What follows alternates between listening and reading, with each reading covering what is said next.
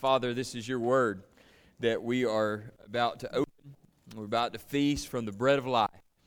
Nourish us, Lord, with truth. Open our hearts, open our minds, open our ears to not only hear the word of God, but to heed it, to apply it into our lives. Lord, that we might not simply be hearers of the word, but be doers. Father, I do pray that if there is any person under the sound of my voice, whether here in person or joining us online, we pray that today would be the day of salvation.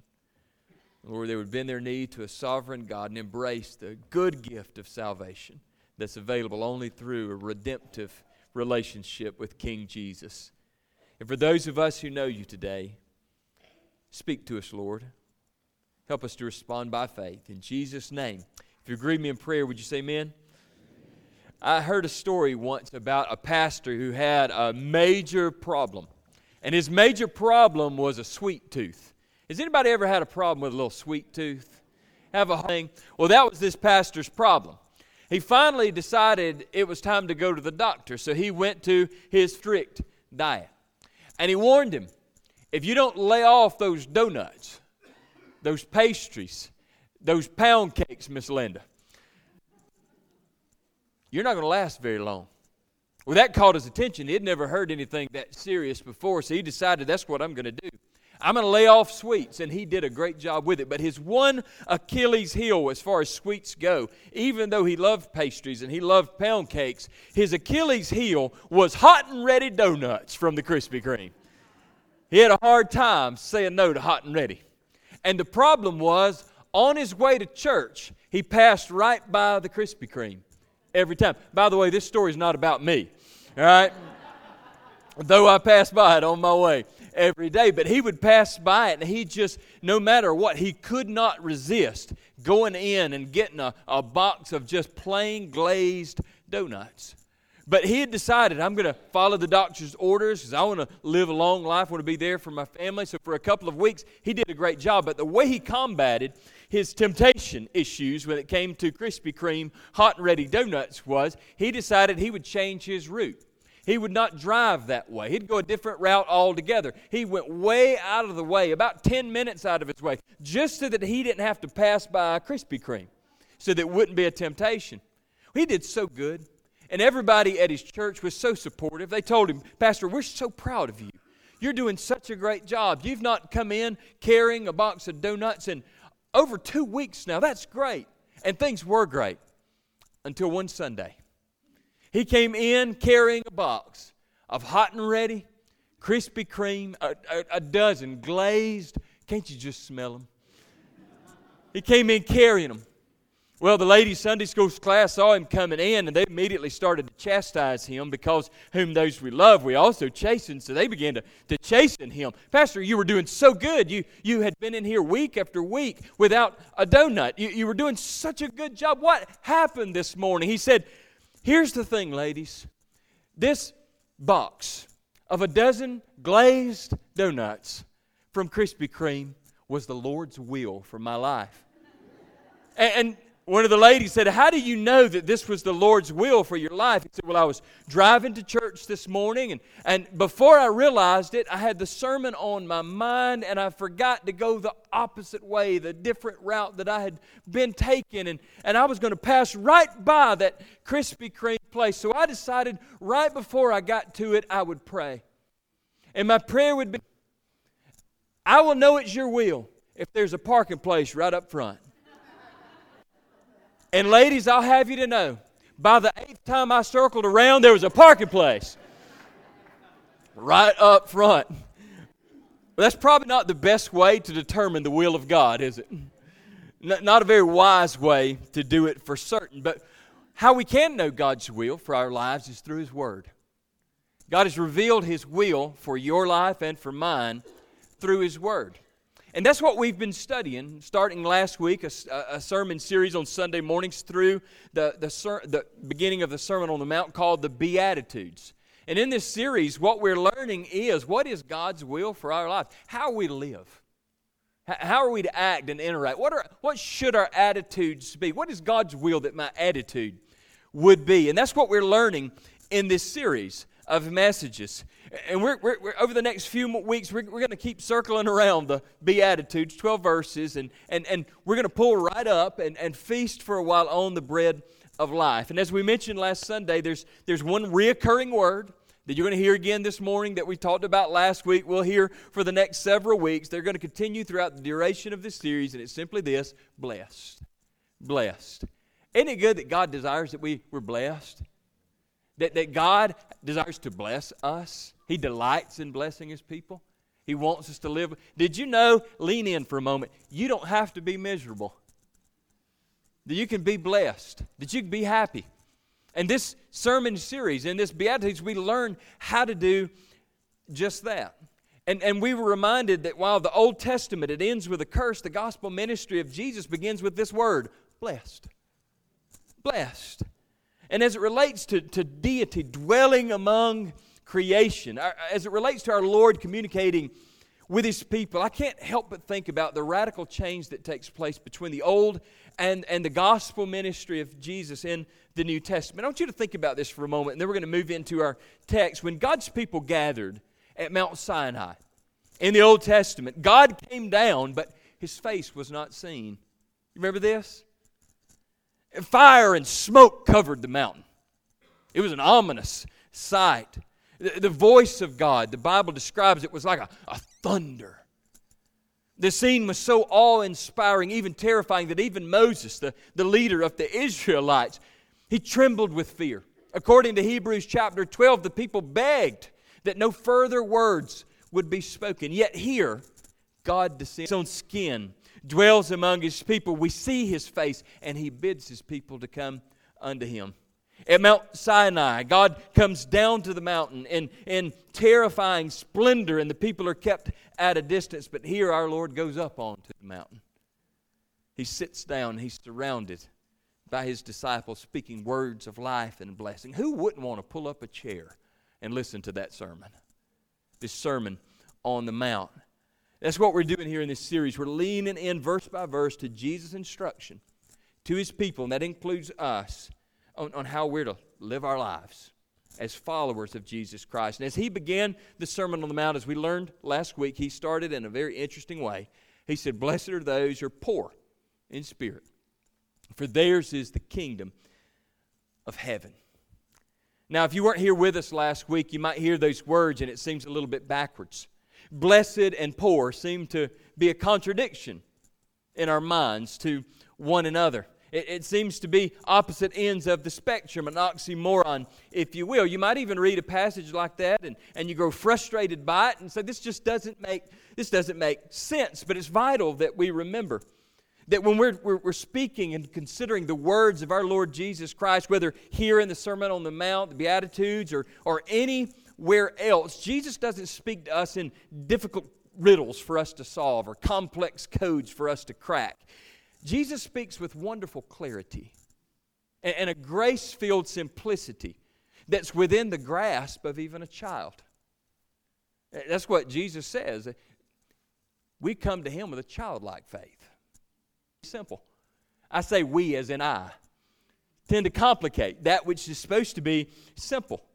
That's the case with the Beatitudes. Blessing comes through acknowledging here in the text we looked at last week that life happens when we recognize our spiritual poverty, how bankrupt we are before God. It comes to recognizing how utterly dependent we are upon Him for our salvation, for our strength, for our sustenance, for everything. Without me, Jesus said, without me, you can do how much? You do nothing. We're utterly dependent upon Him, and blessing comes when we realize that. When we acknowledge that and stop trying in our own strength to live and stop trying in our own strength to have wisdom and to make sense out of this world. Blessed are those who are spiritually poor, of spiritual poverty. We realize that we're not enough, but He is. He is, and we can trust Him. That's what spiritual poverty, being poor in spirit, is all about. Think of it this way. When Annette and I married and we started our family, we were very young. And early on in our marriage, with one baby and a limited income to boot and plenty of financial irresponsibility on both of our parts, we were po. And I said that exactly how I meant to say it. We were poor. We couldn't even afford the O and the R at the end. And I remember, I'm going to date myself a little with this, but I remember when I got my first ATM card. I never had an ATM card. This is when those things first came in. I was so excited about that. And I remember going to the gas station to use it for the first time.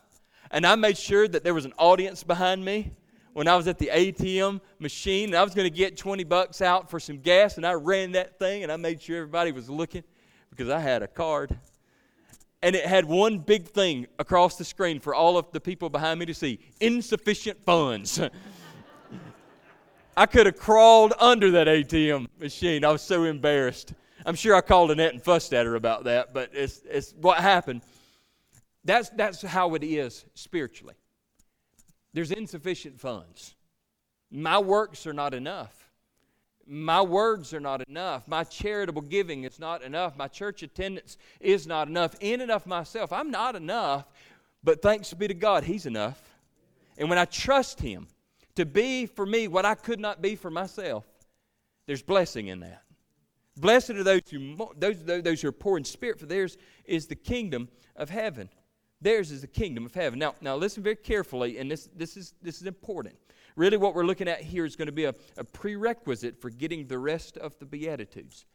As we begin to read these Beatitudes, we need to understand New Testament proverbs that are unconnected from one another, that are disjointed, that are just randomly thrown there. No. The Beatitudes are written in a particular order, very purposefully. One builds upon the other. There's a reason that realizing our spiritual bankruptcy, our spiritual poverty is first. If blessed are the pure in heart was first, we'd never get there. You have to start with the spiritual poverty.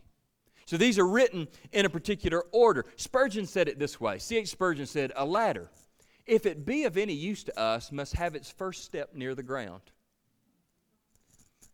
That's how we'd review these Beatitudes. It's a ladder. And the first step is right where the law leaves us, on the ground. Spiritually bankrupt before God. Certainly unable to climb to any heights in and of our own strength. And reaching that place is a blessing, because it's when we acknowledge our insufficiency, and only when we acknowledge our insufficiency, that we really begin to look at the sufficient one for help. The second beatitude springs from the first. Blessed are the poor in spirit, for theirs is the kingdom of heaven. 5 verse 4. Blessed are those who mourn, for they shall be comforted. Say that with me. Blessed are those who mourn, for they shall be comforted. If you're taking notes this morning, I want to point out a couple of things. First of all, the clarification of mourning. The clarification of mourning. If you mark in your Bibles, underline the word mourn. Underline the word mourn that's found there. The Greek language that the New Testament is written in originally is a very beautiful language, but it's a very complex language. And I say that it's complex because Greeks used several different words to express something that can be understood maybe in one English word. An example that most would be familiar with was the English word love. There are multiple Greek words that are used for the word love. You're familiar with this, most of you. There's the word phileo, and this is a brotherly love. This is the love friends have for one another. There's the word for love that the Greeks use, eros, and that word describes a love that's shared between a husband and a wife. There's an intimacy with that love. There's the word agape. That's the word that God has for His people. He loves us with an agape love. And when these words were spoken, this beatitude that we're looking at today, when they were recorded, there are 9 different Greek. Each one of them means something slightly different. So there were options here.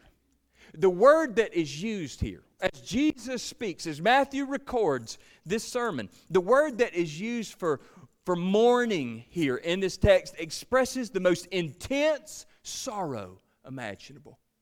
It's the strongest word for sorrow in the entirety of the Greek vocabulary. This word conveys a profound sadness.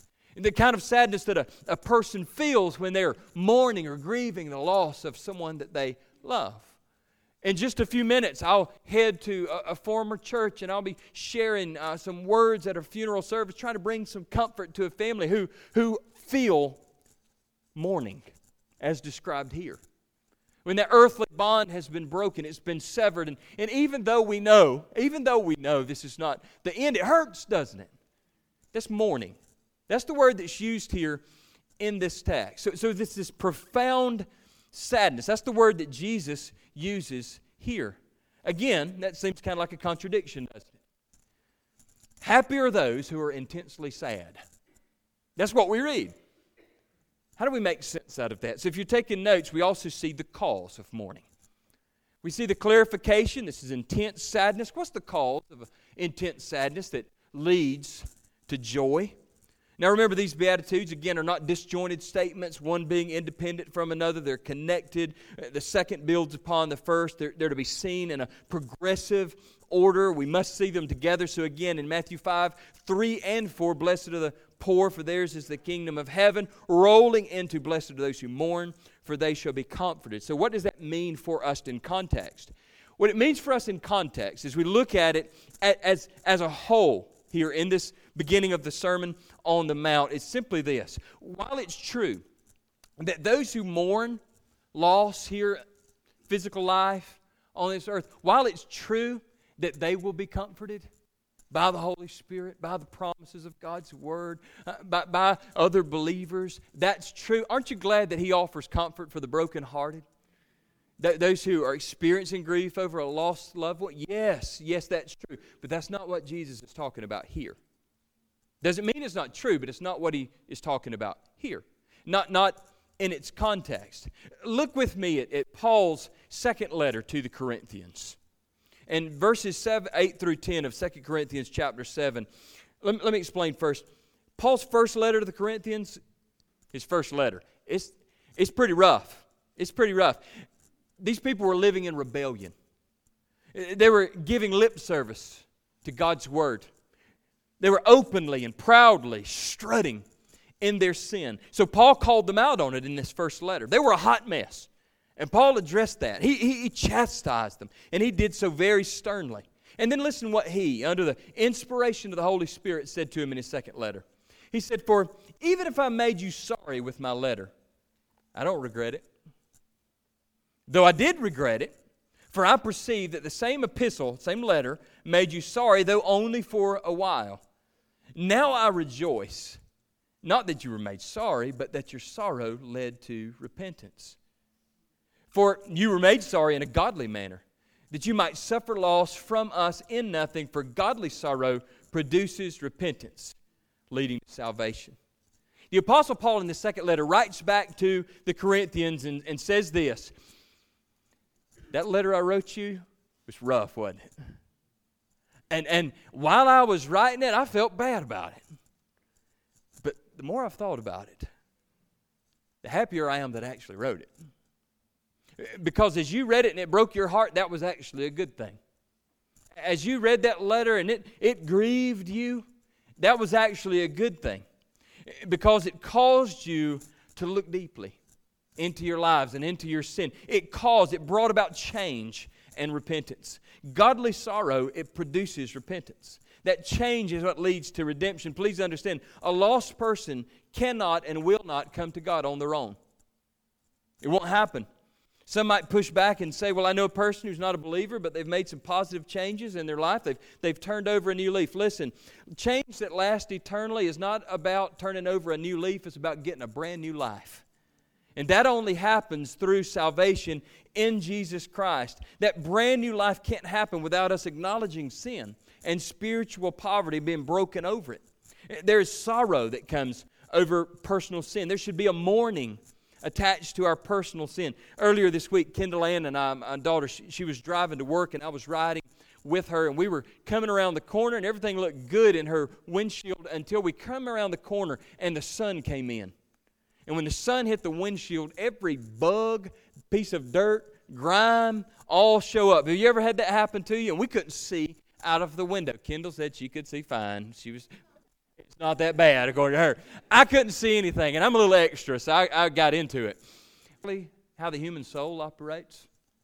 When a person is not in Christ, they will not be able to see this sin that's in their life. They're just impervious to it. They don't even notice it. It's just not there. They think they can live as though whatever way they want to live and do as they want to do. But then when they encounter the power of our living God, the light of His Word, when it permeates the windows of their heart, the radiant glow of being in God's presence and His glory, it begins to reveal the grime in ways that we've never seen it before. It's only then that a person will come into salvation, a redemptive relationship with Jesus. And I want to preach to the church just for a moment. Mourning over sin is not just for the lost. It's not just for those who don't know the Lord. We too must mourn over our sin if we expect and hope to live in blessing. And I'm going to get real with you here just for a moment. And I'm preaching to myself as much as I'm preaching to absolutely anyone else in the room, maybe even more so. Here's my great concern for the church today. My great concern is its abundance of unshed tears.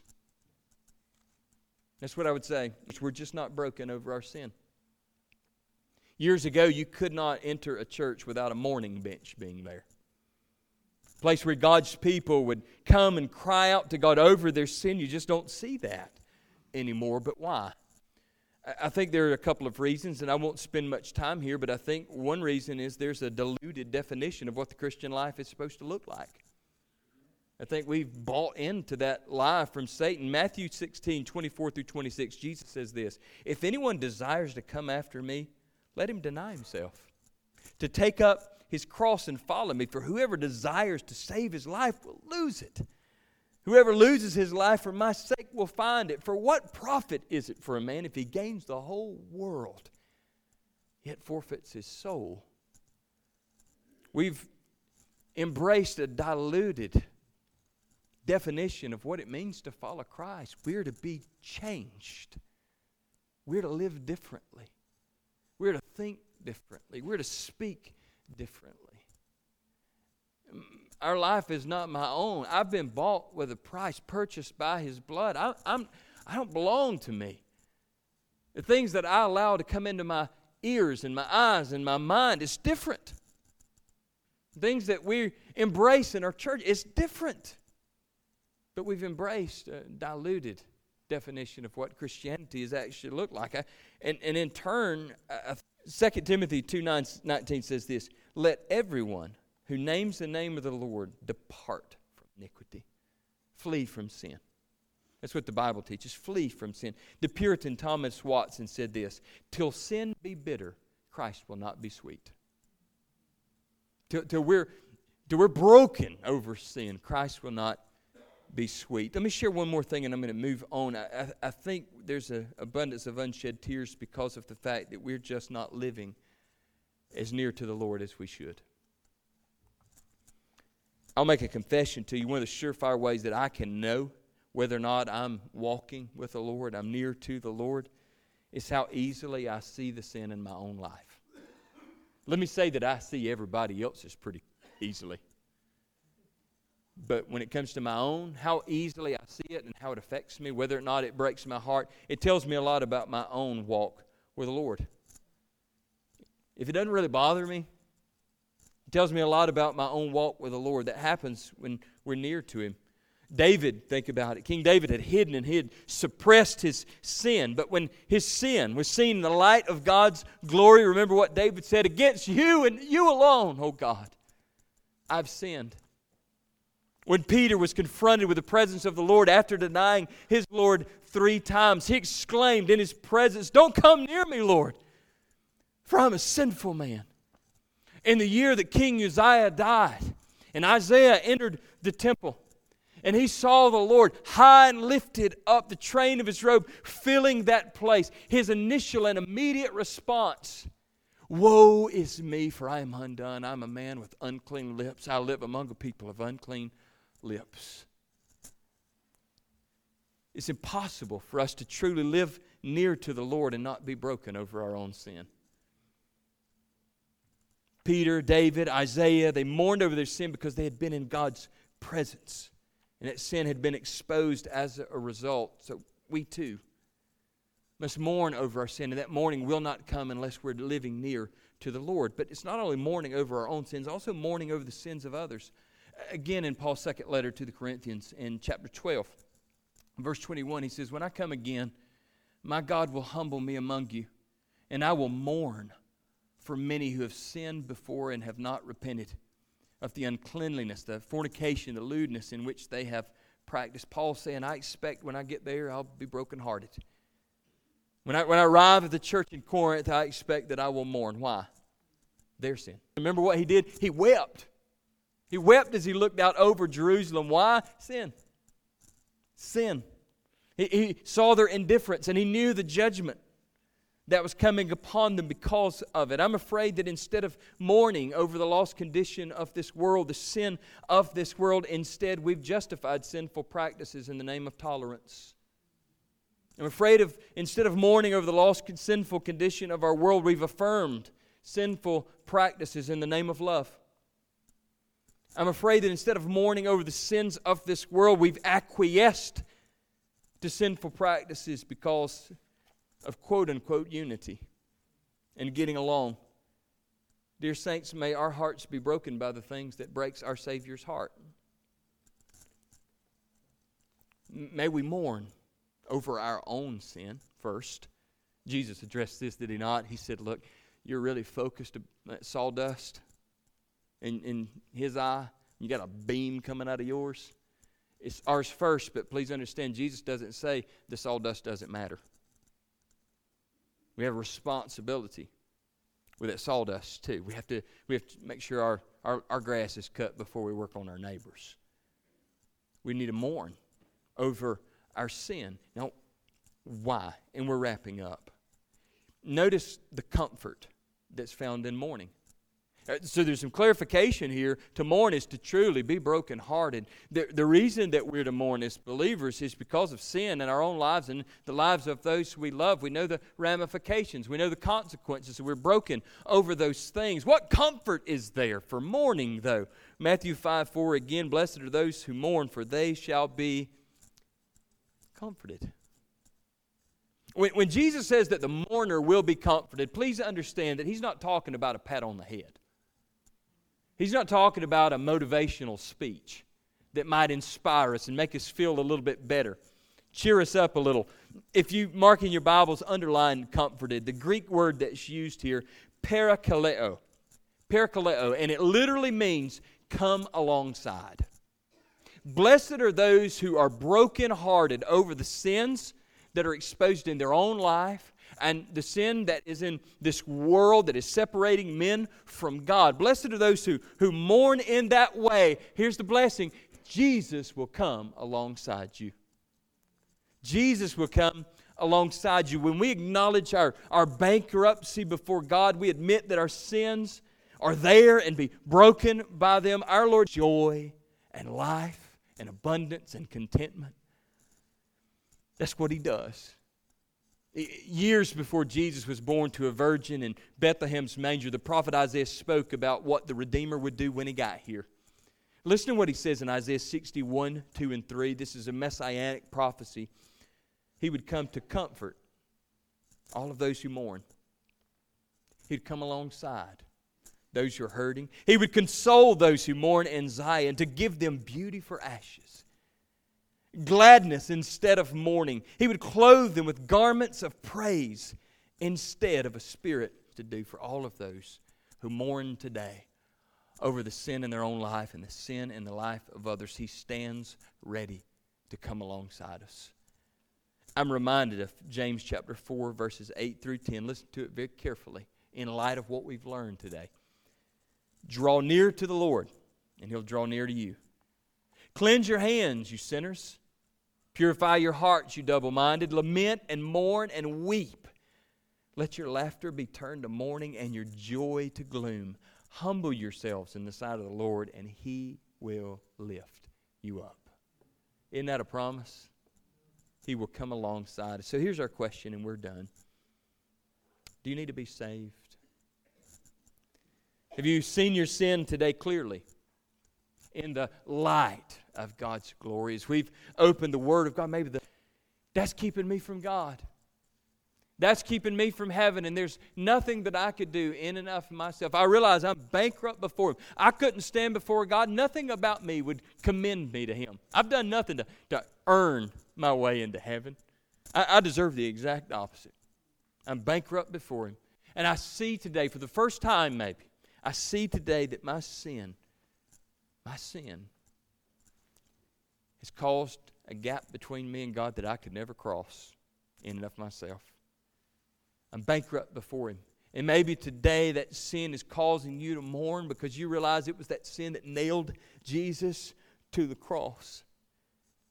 Friend, if that's you, either in person or online, can I say, Jesus stands ready to come alongside you and to give you exactly what you need. He's ready to save. He stands at the door, the Bible says, and He knocks. If any man opens that door, he'll come in, sup with him, he with you for all of eternity. He stands at the door and knocks. He doesn't kick it in. He knocks. There's the invitation. Would you open the door today? I acknowledge my sinfulness and my inability to make things right. Do for me what I can't do for myself. Save me. He'll do just that. Maybe today you are a believer, but if we're being honest, you couldn't say in this moment that you're really broken over your sin in your life. Apathy, indifference, whatever it might be, it bothers you a little bit, but you wouldn't categorize that as mourning or grieving over. Would you pray today and ask God to break your heart for what breaks His? Or maybe today, in the light of God's glorious Word, some grime on the windshield has been revealed. And you've taken note of some things that are in your life. Man, they're not pretty. They're sinful. And you're broken over it right now. Can I say that He stands ready to come alongside you too? Blessed are those who mourn, for they shall be comforted. Amen? Would you bow with me? We're going to sing together and worship this great God who stands ready to comfort us. With heads bowed and eyes closed, as we prepare our hearts to respond to the Word of God, understand that your response may be at an altar, maybe right there at your seat.